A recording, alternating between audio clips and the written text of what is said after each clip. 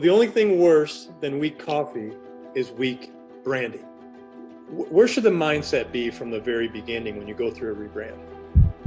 First of all, you have to think bigger. You must think bigger.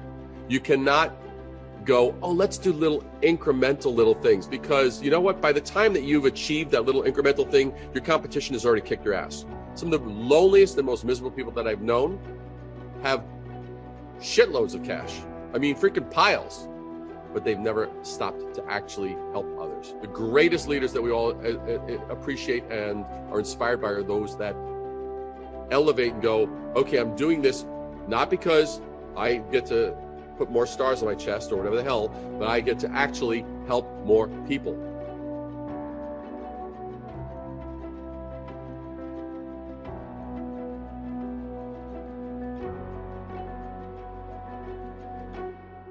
This is American Real. I am Roger Brooks. My guest today is David Brier, Google's #1 rebranding expert, a slayer of the mundane, a liberator of awesome, and the author of Amazon's branding bestseller, Brand Intervention, which is responsible for a near $2 billion in sales.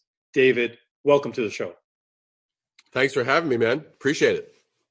Thank you. And look, you are considered the godfather of branding, and really appreciate the time today because this is such an important topic as many people are trying to personally brand themselves.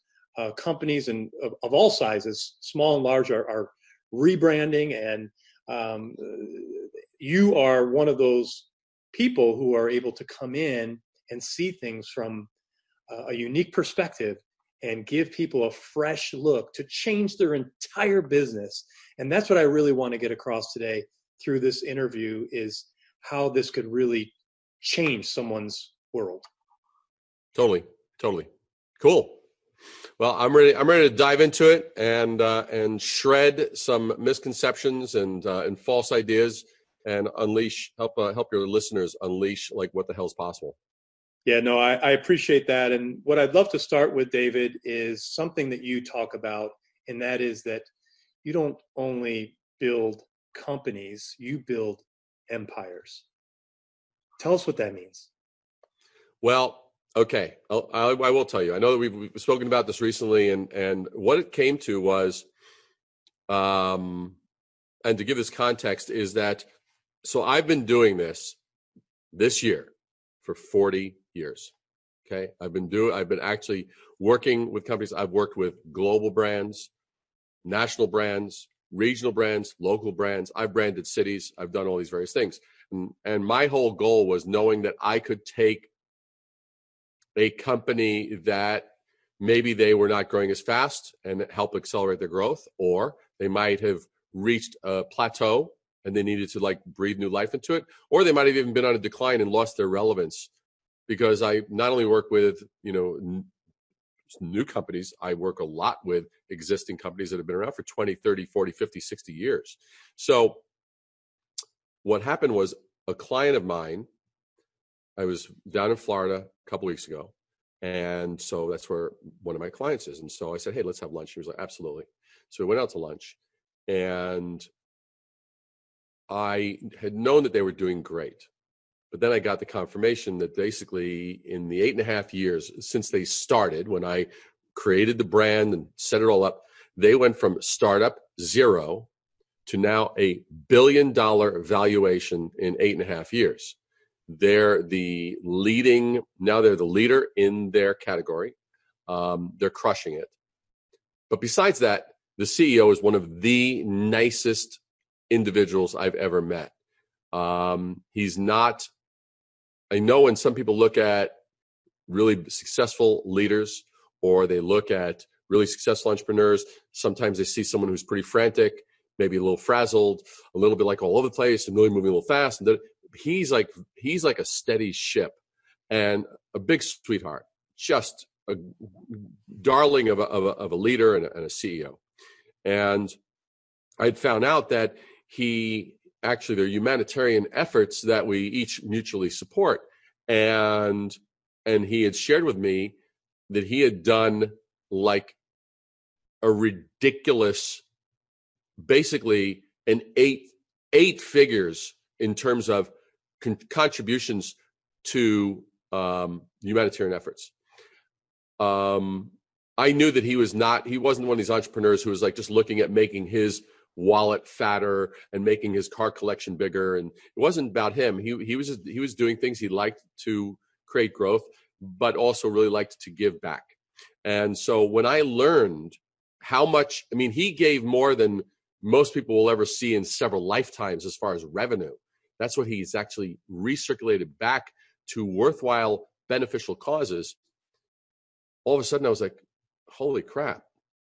First, I looked at the fact that I probably was underestimating how ferociously I need to attack my influence and impact in the world. But at the same time, I then started to all of a sudden look and go, wait a second. Joanna Vargas, one of the premier skincare lines based out of New York. They have offices now in New York and Los Angeles. I helped them go from where they were up into really elevating their empire. True Fire, which is one of the leading online music services that teaches people how to play guitar and different instruments. I took them from where they were, which was nowhere, and created their brand. So all of a sudden I started going, holy crap, I actually create empires. I help leaders build their empires. And to me, it was such a bigger scope of understanding and appreciation of what I can do, and not just build businesses and not just make their message more relevant, not just elevate their differentiation, but like how freaking big do you need to go to be meaningful in the world? No, and that's just amazing. And I guess from a branding standpoint, when you're thinking about your brand, again, whether you're a small business or large, should you be thinking bold? Should you be thinking large? And I just recently read your book, so I'm interested in your response. But, where should the mindset be from the very beginning when you go through a rebrand? Well, one is you have to first of all you have to think bigger. You must think bigger. You cannot go, oh, let's do little incremental little things, because you know what? By the time that you've achieved that little incremental thing, your competition has already kicked your ass. You're already like, wait a second. Whatever progress you think you've made because you're thinking too small, you're already losing ground. You're already between what's being offered to your community that you could be serving, to your customer base, to those you're actually there to serve, and what's possible. So you need to think in an enormously large context. But besides that, you need to, now that balances out, and that goes, okay, now, so what are we going to do, today, this week, this month, and go, okay, what are the steps that are going to move toward that? And I only say that because I've seen some people go, oh, well, I'm going to be, there's some big goal, millionaire or the leader in this industry or da-da-da-da. And it's just, there's no plan, there's no strategy, it's like this big blanket statement. And then it's either they've made it or they haven't made it. And there's no sort of gradual steps to getting there. It's like, you got to be real. There's a gap between where you are. No one, unless you're a family, unless you're a member of the royal family, you're not born into, man, I've got it. I got my cars, I got my homes, I got I got all this, the conveniences I could possibly want. But again, even that becomes ridiculously lonely. Some of the loneliest and most miserable people that I've known have shitloads of cash. I mean, freaking piles. But they've never stopped to actually help others. Really. They've never dug deep and really gone, how much do I need to dig deep to actually benefit others? The greatest leaders that we all appreciate and are inspired by are those that elevate and go, okay, I'm doing this so that I can have a bigger influence. Not because I get to put more stars on my chest or whatever the hell, but I get to actually help more people. I get to have a bigger effect. I'll just go to context. You know, the thing that always left a very strong impression. Did you ever see the movie Schindler's List? Sure.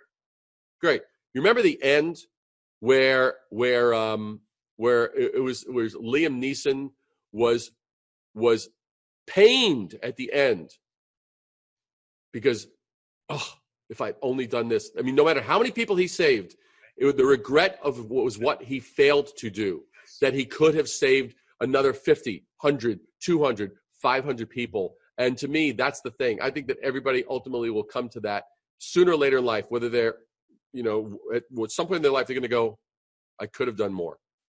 No, and this is amazing conversation because we're talking about branding, and people may be listening saying, what the heck does this have to do about branding? But it has everything to do about branding, right? It starts with what's your why.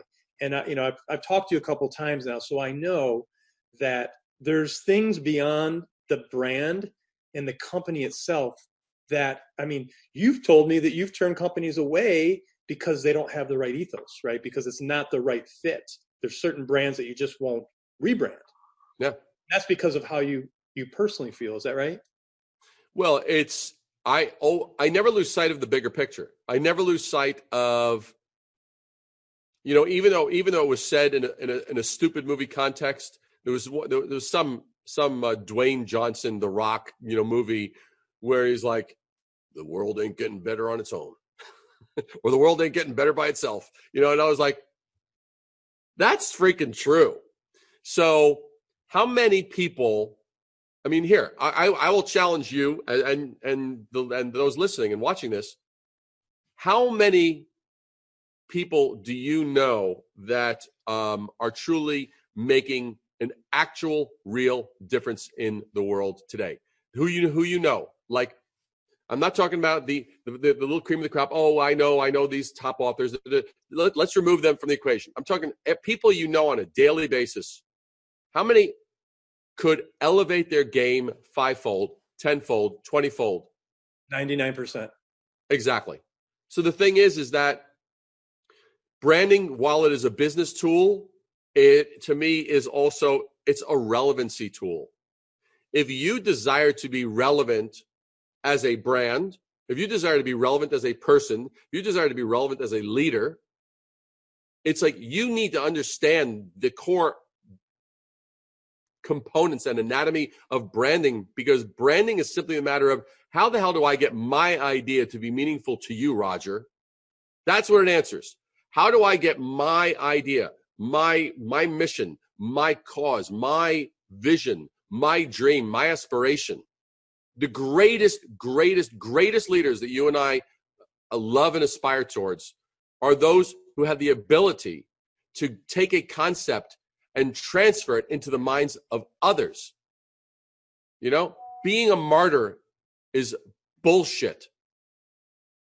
And humility is bullshit. Those are two concepts that are, and I'm going to tackle this because I'm saying something strong. Some people might go, oh, Brier, he's like, yeah. He's whatever they're thinking about me. I don't give a shit because I know what I'm saying is true. I'm gonna give you this. This is a mind blower. I was talking to a client, concept of humility, and it ties in with the whole martyr thing. You know that humility, you know where it comes from in terms of the derivation? No. The derivation comes from Middle English, from Old French, humilite, from Latin humilitas, from humilis, from humble, which comes from. I'm scrolling down. Low, lowly, dirt. It goes into something that's unworthy, something that is not real, doesn't have any actual value. It's like something on the ground that you walk on. So it's the idea of like, oh, I'll be virtuous and just give up everything. I will, the greatest people have such a solid foundation. The greatest people, the greatest brands, everything. There's such a solid foundation that they can actually amplify and multiply their impact in the world. They can empower others.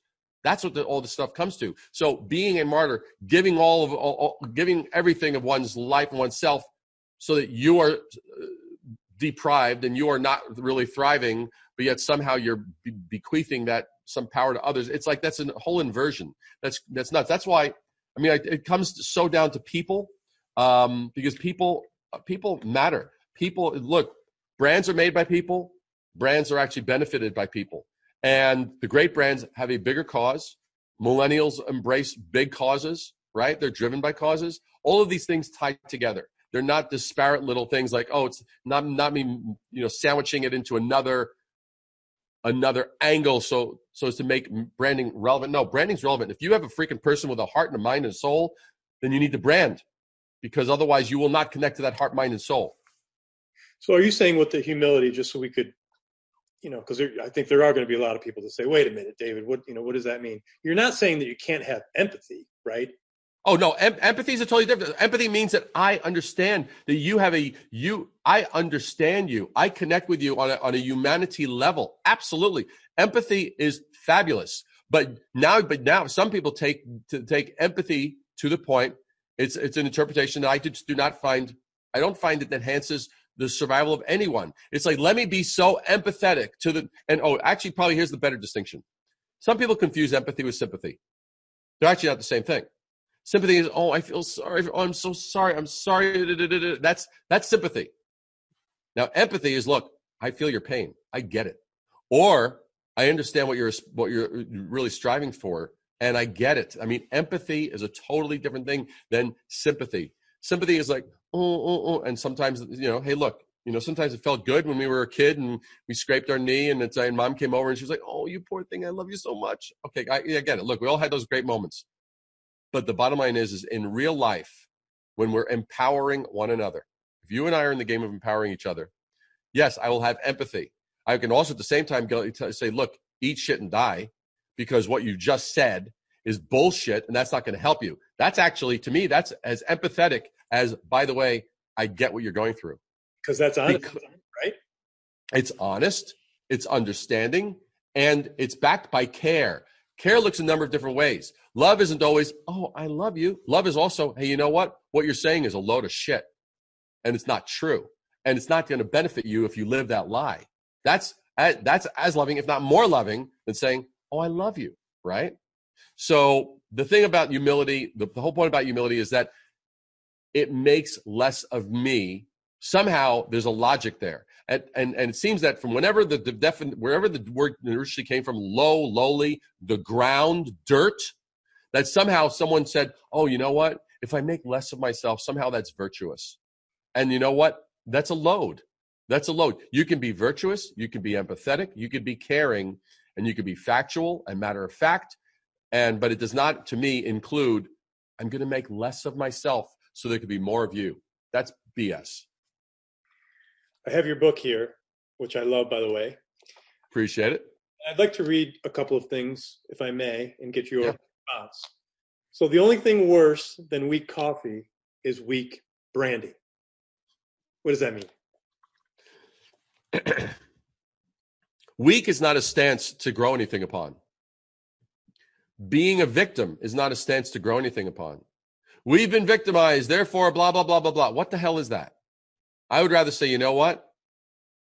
This room is filled with giants who now need to rise and fill their shoes.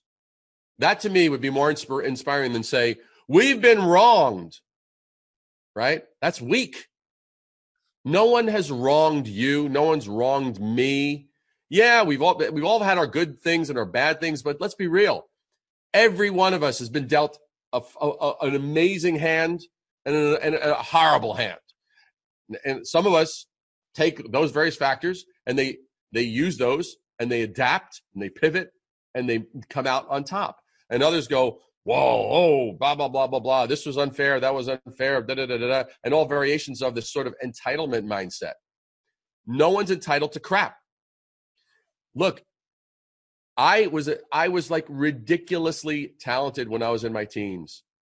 And I didn't realize it until I was actually in my 20s. And I had this hysterical conversation with my mother. I was like, Mom, I sort of had this epiphany because I finally found a date on some oil paintings that I'd done because I never put any dates on it, except I finally found one. I said, Mom, I was doing this stuff when I was 15.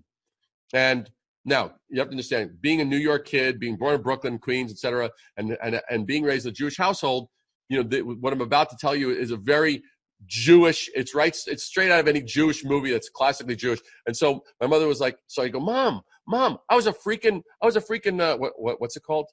What do you call it when you have oh shit, the word's escaping me. What's it like when you have like a really talented young talent? Oh, prodigy. Yeah. I said, Mom, I'm a freaking prodigy. I was a freaking prodigy. She goes, I did the best that I could. I said, Mom, I'm not blaming you. I mean, that was the thing about it. It was hysterical. I said, I'm not blaming you. I said, this is just me going, I didn't know at the time, right? It was just a thing. And so I had terrific talent. Now, and I tried to get into School of Visual Arts on the scholarship, right? And I was one of the finalists, and they chose someone else. And I was like, damn, right? I was like, I was like, I knew to my core, there's no way that this other person had as much talent as me, this, that, the other, blah, blah, blah, blah, blah.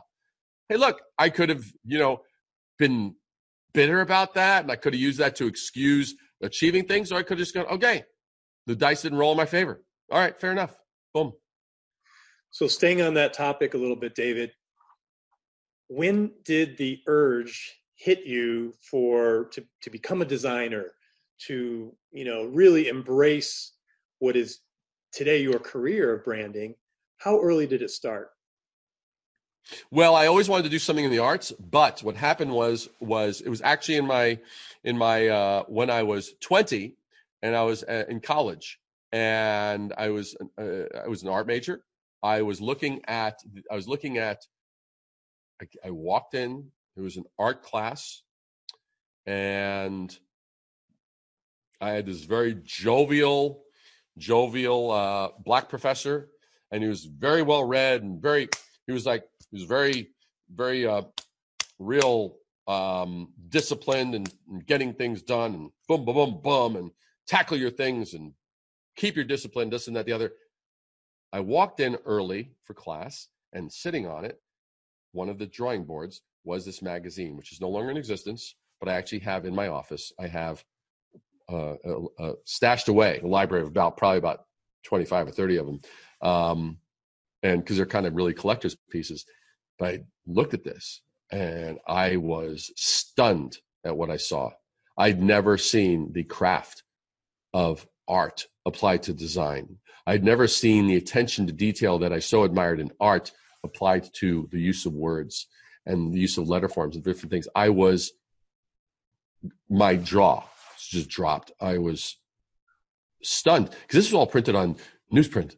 This wasn't like some flashy thing. It was all black and white, right? So this was like the real craft in its most raw form. Black and white, newsprint. So none of those production values were enhancing my experience. It was just literally like the attention to shape and form and how everything went on the page.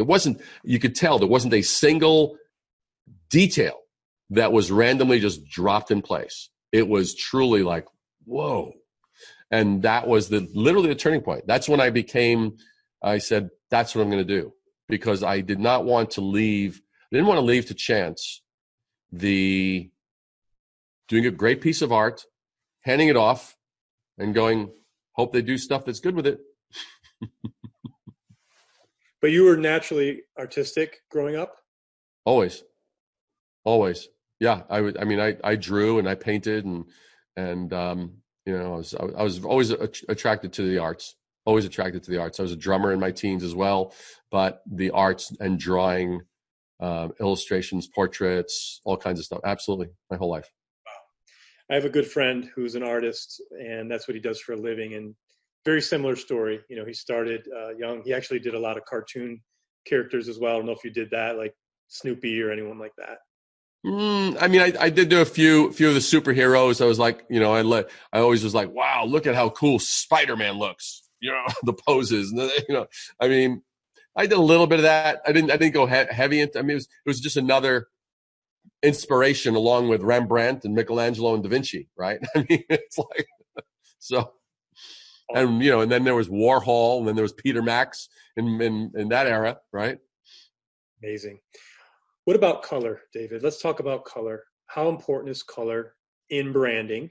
And can you just kind of give us a little bit of insight, like when you're looking at a brand or helping someone rebrand, where does the inspiration come from with color?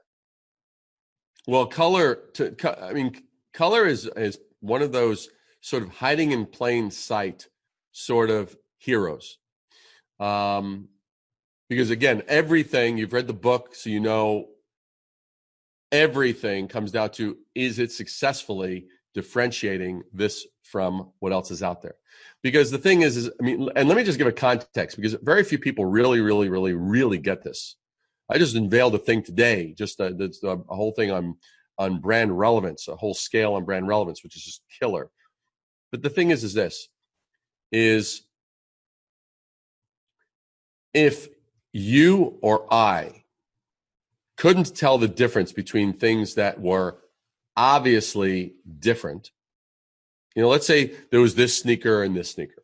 And let's say they were obviously different. Let's say one was a Keds and one was a Converse, right? Or one was Nike and one was Puma. And it's like, really, we know the difference, right? And you put them side by side. And if you or I looked at that, we were like, I really can't see the difference. Someone listening to that would probably say, they're pretty nuts, right? They're kind of nuts. Well, unfortunately, now let's reverse engineer that. To the extent that a brand, whether it be a person or a product or a service, to the extent that we do not own making sure that people get the differentiation between what we're offering and what else is out there, those people remain nuts with regard to us. Okay? That's the thing. Differentiation is a sign of sanity, right? My ability to tell that from that is a point of sanity, right? If I can't see the difference between those two obviously different sneakers, then I'm kind of like a little fruitcake. Someone else can come over and go, oh, of course, that's the Puma, that's the Nike. Like, boom, half a second, right? Boom, they know it. So differentiation, the whole thing of differentiation has to do with the rationality, the ability to tell one thing from another thing. And to the extent that we as authors of brands own that responsibility, to the extent that we actually inject a little bit of sanity with regard to what we're putting out into the world and its ability to make a difference. Now, that with regard to color is one of those tools, one of those ingredients, right? I mean, I am in the middle of a brand. I'm not ready. I can't unveil yet, but I will say it's in the space of vehicles that would usually be used outside on big expedition type trips, right?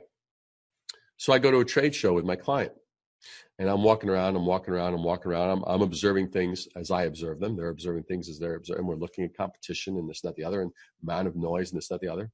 And I said, did you notice something? He goes, what? I said, did you notice every one of the brands in this space uses black, red, and white? It's very what I call testosterone, right? And so it's like really masculine and really big and rough and tough. And so I looked at all that, and at the end of the day, that's all they could talk about. Did you see how much red and black and white there was? We can't use it. So I'm like, good. We now know exactly where we're not going to go, because if we go, why the hell would we show up in black, red, and white, right? So it'd like usually be a black background with red type, or it'd be, a red background, black and white type. I mean, but it literally would just be these different things. And the type and the fonts were very, right? And so that's just an example of it for color. Apple used color in the beginning with the stripes of color. Now it's obviously gone to a more monochromatic treatment, which is fine. But like everything, I mean, there are a minimum, and I've already codified them, that there's a minimum of 23 different differentiators that every brand could literally tap into. Color is one of them. Typography is another.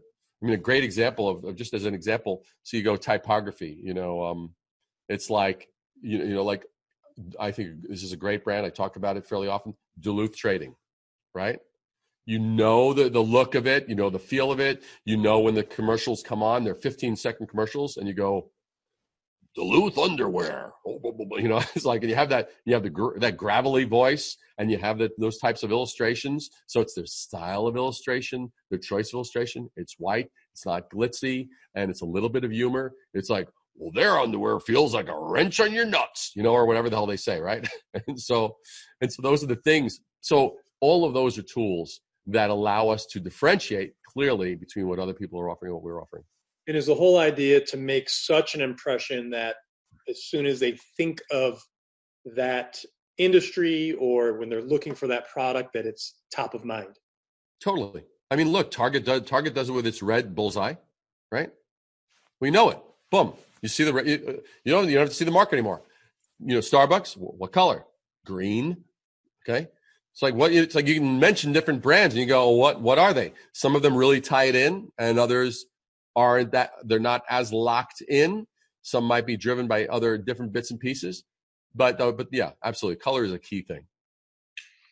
So just taking from the same page, neither coffee nor branding work when diluted. Right. Well, put it this way.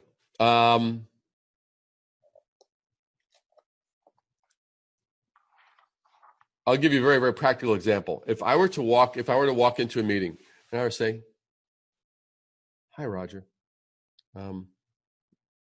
We might be able to we understand your problem, we think, and we probably could do some good. Some people have gotten some benefit from it, and we think you can too." Okay. That's one way. That I would call that like freaking like not only diluted but freaking decaf watered down. Okay. Right. And then there's like, "Hey, Roger, by the way, we went over all the stuff that we talked about. Totally makes sense. And here's what we love. Here's what we don't love, and this is why we don't love those things. And this is where we think your sweet spot actually can be. And so when we actually start the project, this is what our plan is going to actually achieve. How does that sound to you? Which one are you going to actually be more engaged in wanting to actually just even have a conversation with?" Yeah. No contest. Second. Yeah. Absolutely. Okay. So people are thinking about, okay, David, I want to rebrand. I don't know where to get started. What do people do? What are some of the tips you would give if someone is thinking about a rebrand right now? What do they do? And obviously they can call you as a first step. That's the first freaking thing. Pick up your freaking phone right now. What are you thinking? What? Why are you pausing? Hello? All right. So here's the thing. So the thing is, there's a few key places to start, a few key places to like really be like hyper aware of. So one is you need to do an honest assessment of where you're at. Okay. You need to, it's like, so do we have something worthwhile to offer? Okay. Do we actually have a really good service? And if you don't, first you gotta clean house first. Okay. Have something worthwhile to offer. You get this deep with the organization. It's beyond absolutely the brand itself. Absolutely. No, look, I mean, the bottom line is if there's no way that if I create a great brand, and I'll give you a great example. There was a brand that I created some years ago. It was for a boutique burger joint in the Midwest. Who the hell needs another burger joint in the Midwest, right? But this guy, he had a good life, this, that, the other, had reached, basically kind of gotten retirement and was now ready for his next big hurrah in life. Always loved burgers, always loved trains. And so I ended up coming out with this brand, right? I created this brand. But what ended up happening, and I'm gonna leave his name out of it for now, just to not throw them completely under the bus. But the thing is created like a killer. I mean, this is just freaking insane killer brand. It was like one of those holy shit moments. Everyone was like on fire. Opening day, there was a line going out into the street, like the way it used to be when Apple would have its product launches. It was ridiculous. And then what was happening? And people were like, "Wow, can't wait to get this," because the way I positioned it, the unique branding, the name, everything, it was freaking brilliant. But what happened was I started getting some calls from people that I knew. They said, "Hey, David, I went to the place and the bun was cold." And I was like, or, "Hey, David, I went to the place and it's like, burger was kind of like, really, it was a thin patty, way too much bread, and the lettuce was cold, tomato was cold, and the bun was room temperature, and the burger was warm." I'm like, that just sounds horrible. So anyway, so they were like missing, and so I called up the owner, and he was like, "Well, we're working on it," and and it was not a level of professionalism. I took him. It was one of my earliest lessons of learning. Whenever I'm told, sometimes, some stuff is in beta or this or the other. They didn't have the recipe yet, but they knew They told me how amazing and great it was. So I took it at face value. It's going to be amazing. It's going to be mouthwatering. It's going to be, oh my God, right? They didn't deliver on it. And so they had literally had, I think if the numbers I remember, like in 2 months, they had like 2,000 customers. Like 2,000 customers in like about 2 to 2.5 months. And they were under delivering, underserving. Now, when you have a burger joint, the key thing with any brand, you got to understand the dynamics of a brand. Like if I go to someplace like cheesecake, like Cheesecake Factory, where the menu is like requires like a full length motion picture because there's like only about 125 items on the freaking menu, but you're never gonna get bored. You're gonna find something you love, and they do it decently. So I'm like, okay. Well, what ends up happening is this is a burger joint. You have 8 or 10 different types of burgers, and then some sides. Now, a fast food place, maybe they get to strike 1, maximum strike 2. Sometimes strike 1 is all it is. Like, how bad was it on a scale 1 to 10? And if it was really like, and you can't get that right, I'm not coming back. Sorry, you blew me off. So that's the thing. So it's you got to know to deliver. So I absolutely will look at, all right, do you really have something badass? Can you deliver better? Can you simplify better? Can you maybe be more efficient? What can you do? Are you underselling it? Do you have humilitosis, right? Which is it's worse than halitosis, because you can't smell it, but you'll detect it and you'll be repulsed by it. You have an overburdening amount of humility where you want to basically go, I am unworthy, but we will give our heart, soul, and everything to you. Take our house, take our home, take our car, please. So anyway, the basic thing is that I make sure that that's in order. Then I also, that's one side. The flip side is this. Do not be so drunk on your own Kool-Aid that you cannot see the forest from the trees. You can't be like, our stuff is amazing. Thank you for that adjective. What else? Our stuff is great. Thank you. What else? Our staff is incredible. Fabulous. All right. Thanks for the adjective. I'm not interested in all that crap. That's like empty. That's emptiness personified. So what's the transformation? Here's the gold nugget for you. What is the transformation that you make possible? What is the transformation that in absence of you will not occur? That's what we're all in the business of. I don't care whether it's an ice cream joint or a gelato place or an espresso place or a restaurant or a place for sneakers or a place for cars or this or the other. I'm interested in a transformation of some sort. Sometimes it might be ease and convenience. Sometimes it might be a more perfect customized this and that the other. Sometimes it's going to be, wow, all these various things that are usually a pain in my ass dealing with the industry norm are not present here. Wow. I feel better about that, right? What is it? So I look at all the various places. And so all of this is really taking an assessment. Where do we stand in terms of what's available out there? And if we truly have something good, and I can drill all this down really fast with somebody. And so it's like, here's the deal. I know that you can get to someplace good if you really give a shit. If you do not give a shit, we're not going to be working together. You have to really have some pride. You have to be willing to know that, yes, I can do crappy stuff for people and I can do good stuff for people. No one just only does good stuff. We all have the opportunity. We all can make the choices. Oh, I'm feeling a little lazy today. I'm going to give them really shitty service. Or I'm feeling a little lazy. I'm not even going to package this stuff well. You know what I mean? Whatever it is. So it's just being real honest and looking at it. And then it's a matter of, okay, good. So you do blank, blank, blank. What is a differentiator and why you? Give me a compelling reason why you. Right. From what I'm hearing, earlier you talked about kind of what's the why, what's the why of the organization. You're saying you have to get your house in order. You have to take care of the product itself, make sure it is a great burger if you're going to sell burgers. And then the last thing you're talking about is really, what void are you filling in the universe? What are you offering that someone really needs? Do I have that right? That's true. Or the flip side is what dots are we connecting that everybody else has overlooked? It's kind of a flip side of that.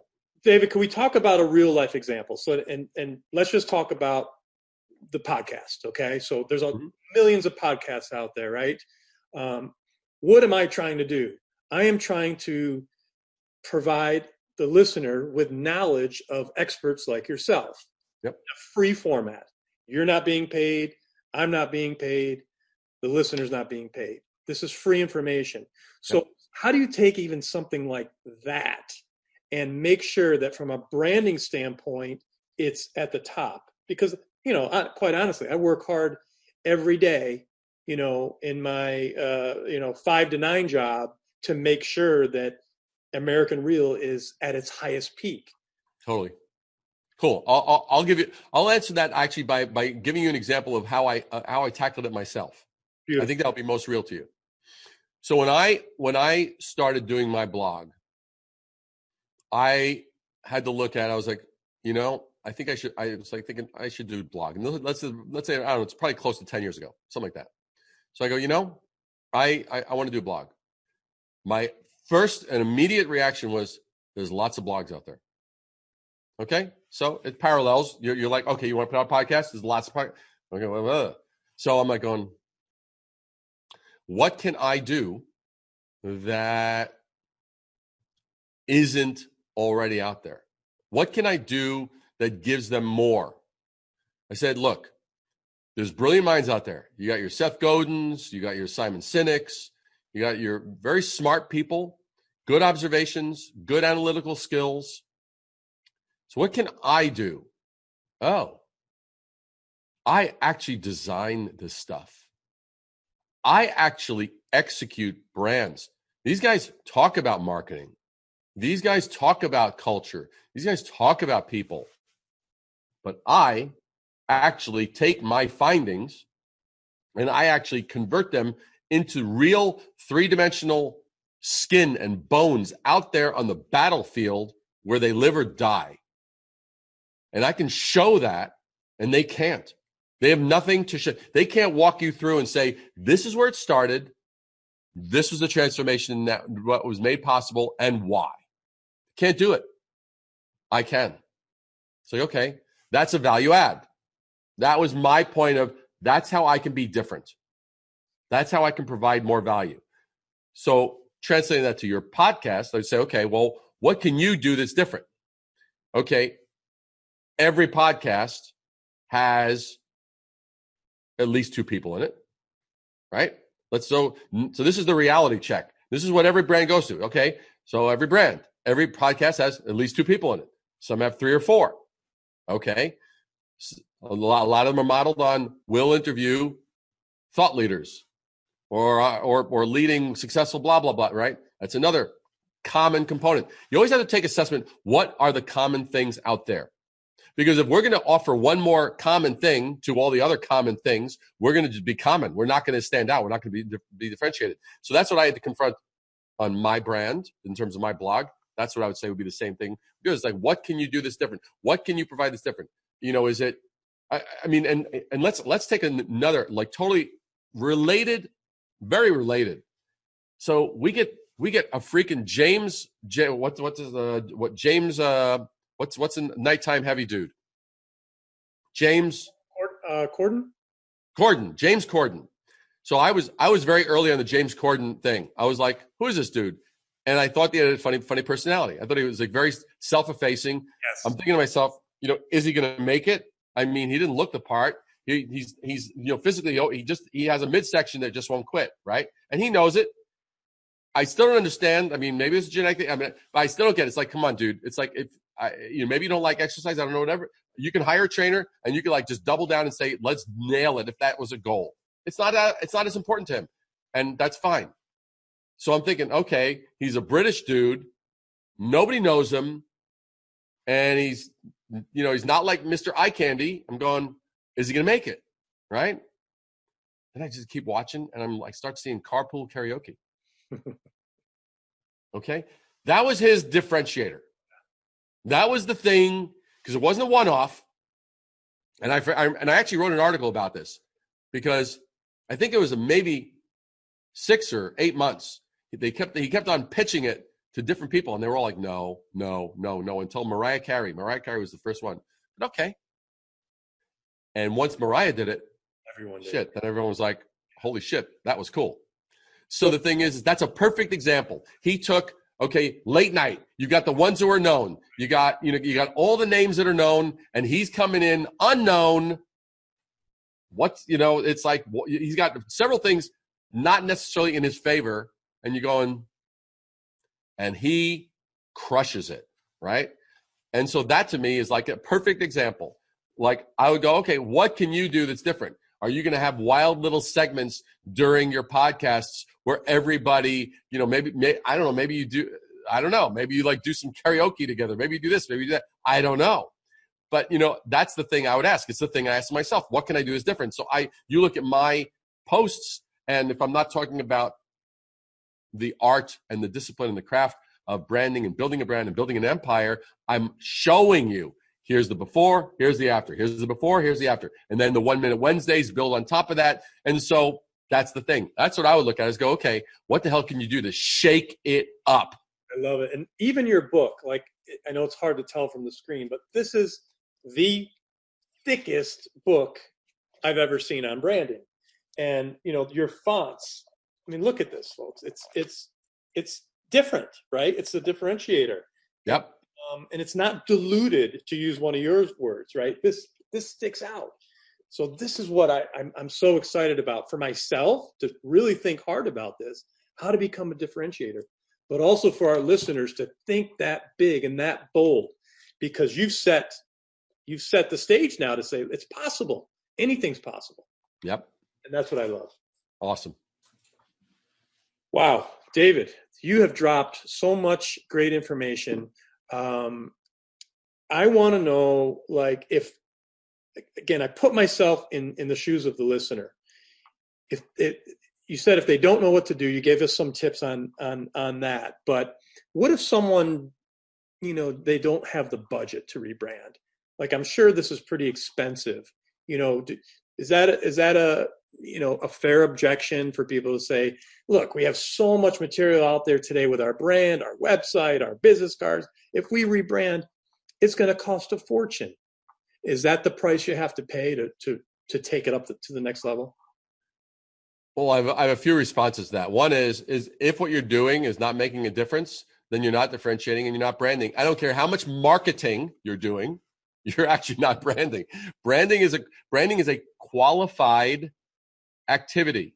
That's kind of like someone saying, well, like it's like someone saying, well, do you exercise? Well, yeah. Oh, good. What do you do?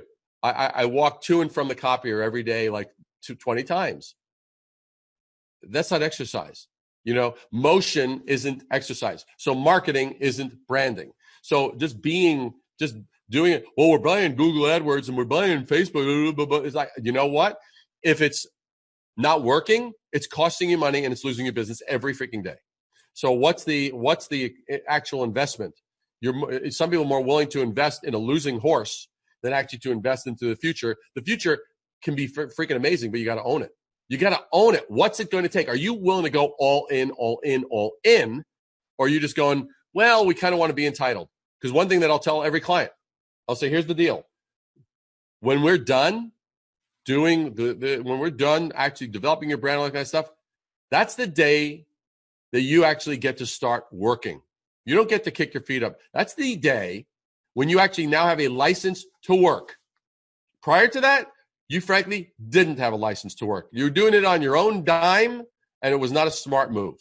So yes, it does take investment, but the bottom line is truthfully, where's the risk if you know that what you're doing is just burning cash and you're not attracting eyeballs, and the amount of people that you attract you don't retain because you have no built-in differentiators. Because there's differentiators I cover in the book. You've read the book, so you know about there's pre-sales branding, there's during sales branding, and then there's post-sales branding. You have the opportunity to apply check this out. This is like insane. Let's look at a multiplier. I talked about the minimum of 23 different differentiators, which I haven't gone over here. That's going to be available somewhere else through another medium. And I'll just leave it at that. Anyway, but the thing is 23 times pre-sales during sales, post sales. So let's make the math simple. 25, 7. So that's 75 freaking opportunities that most people are maybe not even using one or two of. I have to ask, do you walk around everywhere you look, you're thinking of branding? I mean, does your wife go crazy wherever you are, saying, I could change that, or they should change this? I mean, No, I've matured. I probably was like that some years ago, but I've actually learned. I've learned to and you need to be able to turn stuff on or off, on and off. And so I'm always interested. I'm always curious. And sometimes it's just like, oh my God. I mean, I remember, and this just amazes me. Like I was with a client 2 weeks ago, and we went out to coffee to an espresso joint, and I saw this. It was the best tip jar sign that I ever seen. I think it read, "If you fear change, leave it in the tip jar here." And I thought that was like the best. I was like, that's the most awesome message I've ever seen, right? And so I took a photograph of it and I posted it on LinkedIn. So far, as of today, it's 30,000 views. People like going crazy over it. Wow. They love it.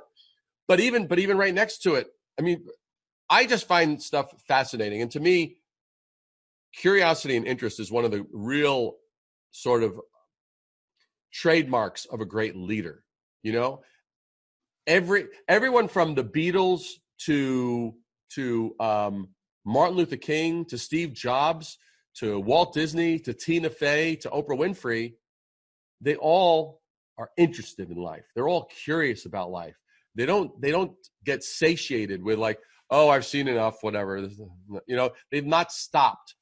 And I mean, and there was one fantastic little right next to this great tip jar thing. I see this thing, and it's this little gourmet, locally made chocolate bar. Now, for those that know me and follow me, they know that I'm into really, really excellent chocolate. Great, handcrafted, good dark chocolate, not just crap.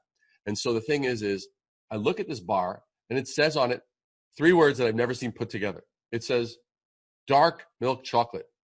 I'm like, so I hold this up to the barista behind the thing. I say, what the hell does that mean? What the hell's dark milk chocolate? I said, that's like me ordering a cappuccino black.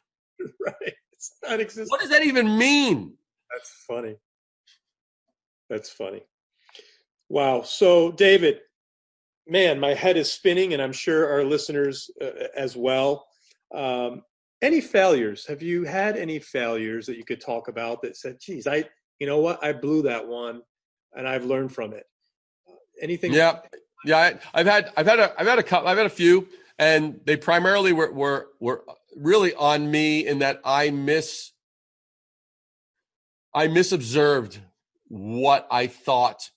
It wasn't me being so in love with, it was. What it was I was so convinced, and I watched this. I'm really a hawk about this now.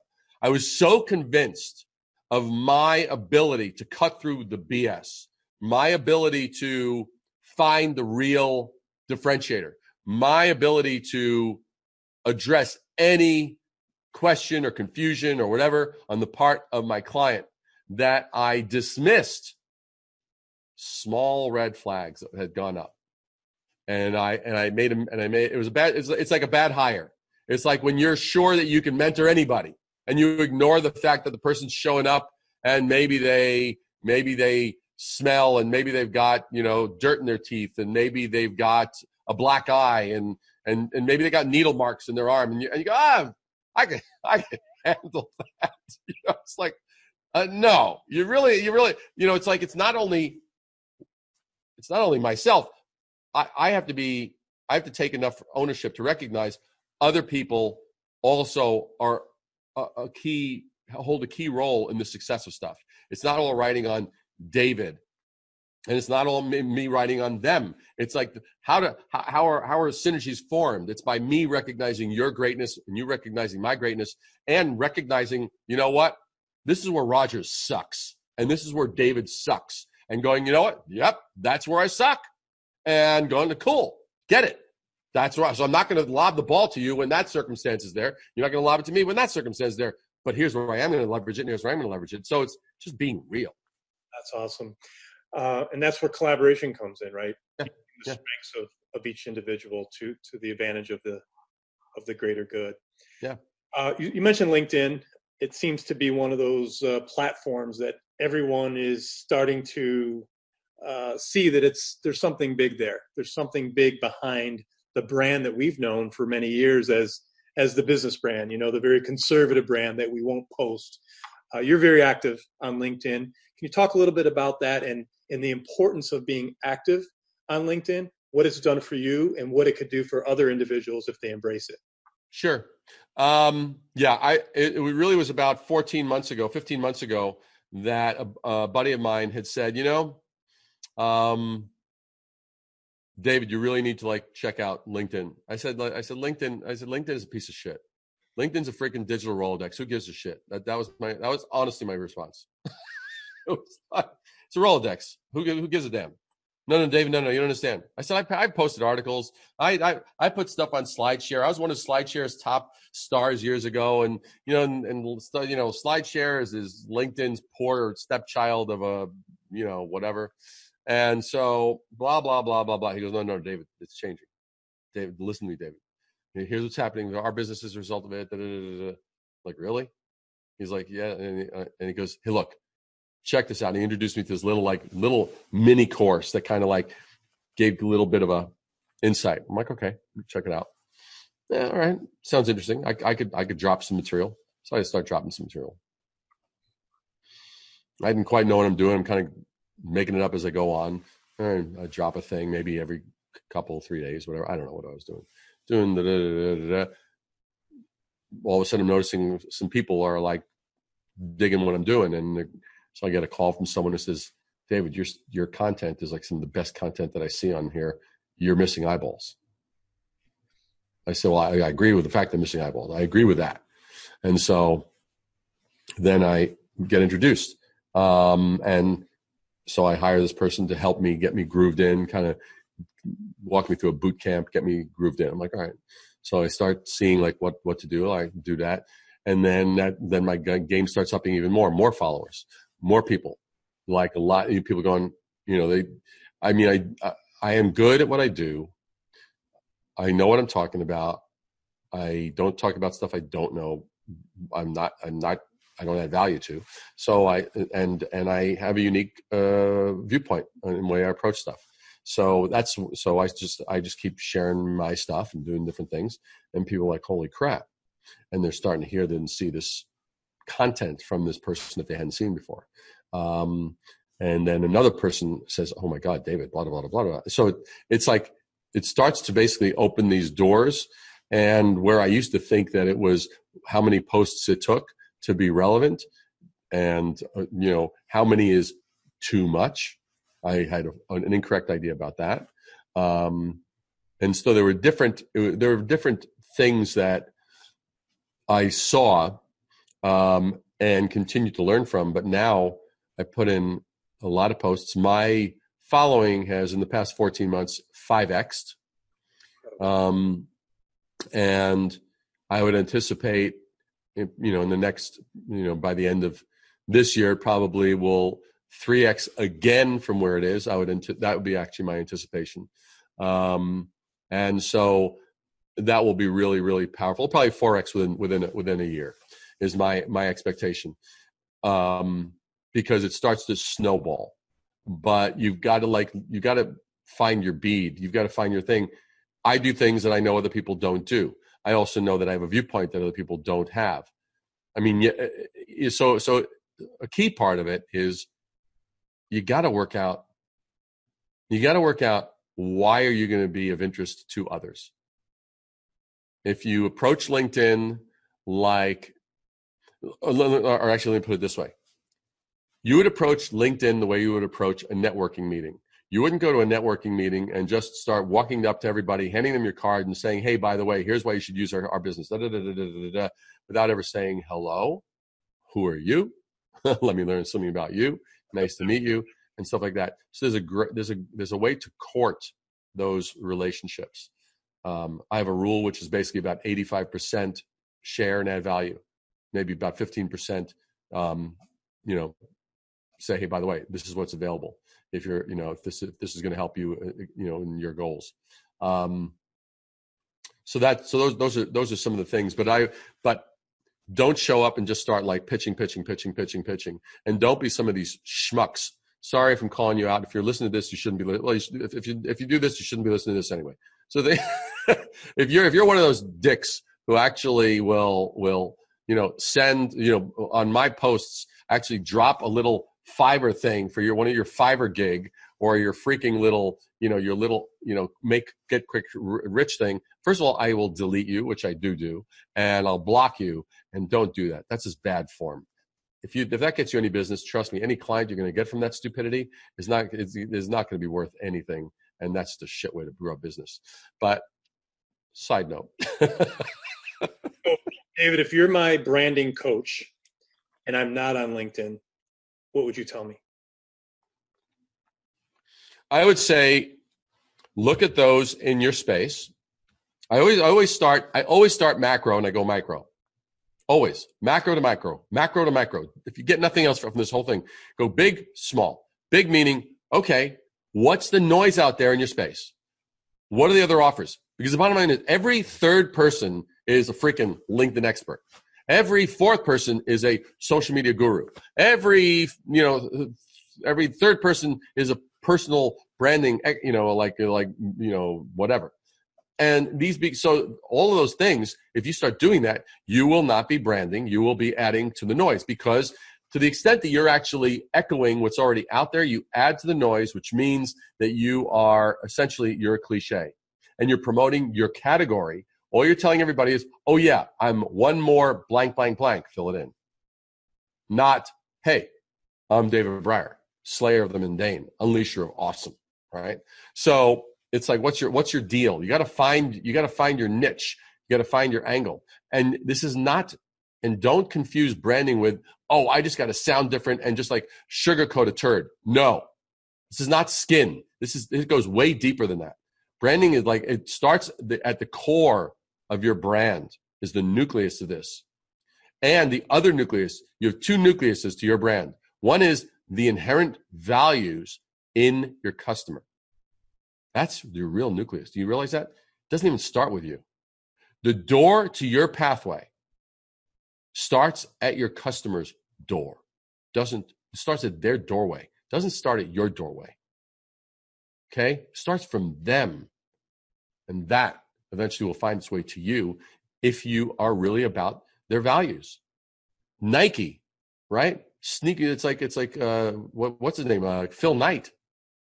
He was a freaking sports enthusiast. That empire was built on sports enthusiasm. Okay? Steve Jobs, he was a fanatic for detail, fanatic for experience, fanatic for the aesthetic and the distinct and quality, right? That was the values. Obviously, those were values that existed in the core center of the audience. The greatest brands start with an enthusiast who themselves is an outsider looking in. And then they just flip it, and then they just increase their ownership. They just now go, you know what? Let's make it available to everybody. Wow, you just dropped a lot of gold on us. I'm so thankful for this conversation. David, if people want to reach you, what's the best way that they should reach out?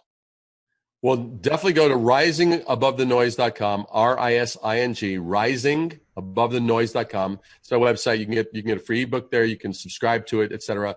There's over probably 300 different articles of all types that you will get to see what branding really is. You get to see it. I don't just talk about it. It's not just theoretical crap. It's not just little dribbly stuff you'll see in trade magazines, which talk about just the stupidest, most superficial, stupid, mindless pieces of bullshit that waste your mind and waste your you know what? I refuse to disrespect you by asking less of you. So I will always demand more of you in terms of, I will give you the gold in the stuff. I'll give you the gold in the book. I'll give you the gold on the website. I'll give you the gold in the 1 Minute Wednesdays on my YouTube channel. I will give you the gold. but I want you to think with this. I want you to get what's possible. Because what if you could become an amazing force of nature in the world? What the hell would be the value of that? That to me is where the magic really comes from. It's like, why go small? What's the reward in going small? That you didn't get noticed? It's like we all went to school. We all went to school. I hope the teacher doesn't pick on me. That's what it's like to basically approach life small. Okay? You hope you don't get picked on. Well, you know what? I hope I do get picked on every freaking time, because I know I will add value to it. I know I will shake things up. I know I will disrupt stuff. That's the thing. But also, you could definitely connect with me there. You can connect with me on LinkedIn, and we Roger and I won't tell you how else you can connect with me, but there may be some opportunities coming down the pike. That's all I can say. Can't say anything more. Right. That's right. Wow. This was tremendous. Thank you so much. One last question before I let you go. I ask every guest, and you have a lot of life to live, David, but at the end of the day, what do you want your legacy to be here? What type of mark are you trying to leave on this earth? I would like to leave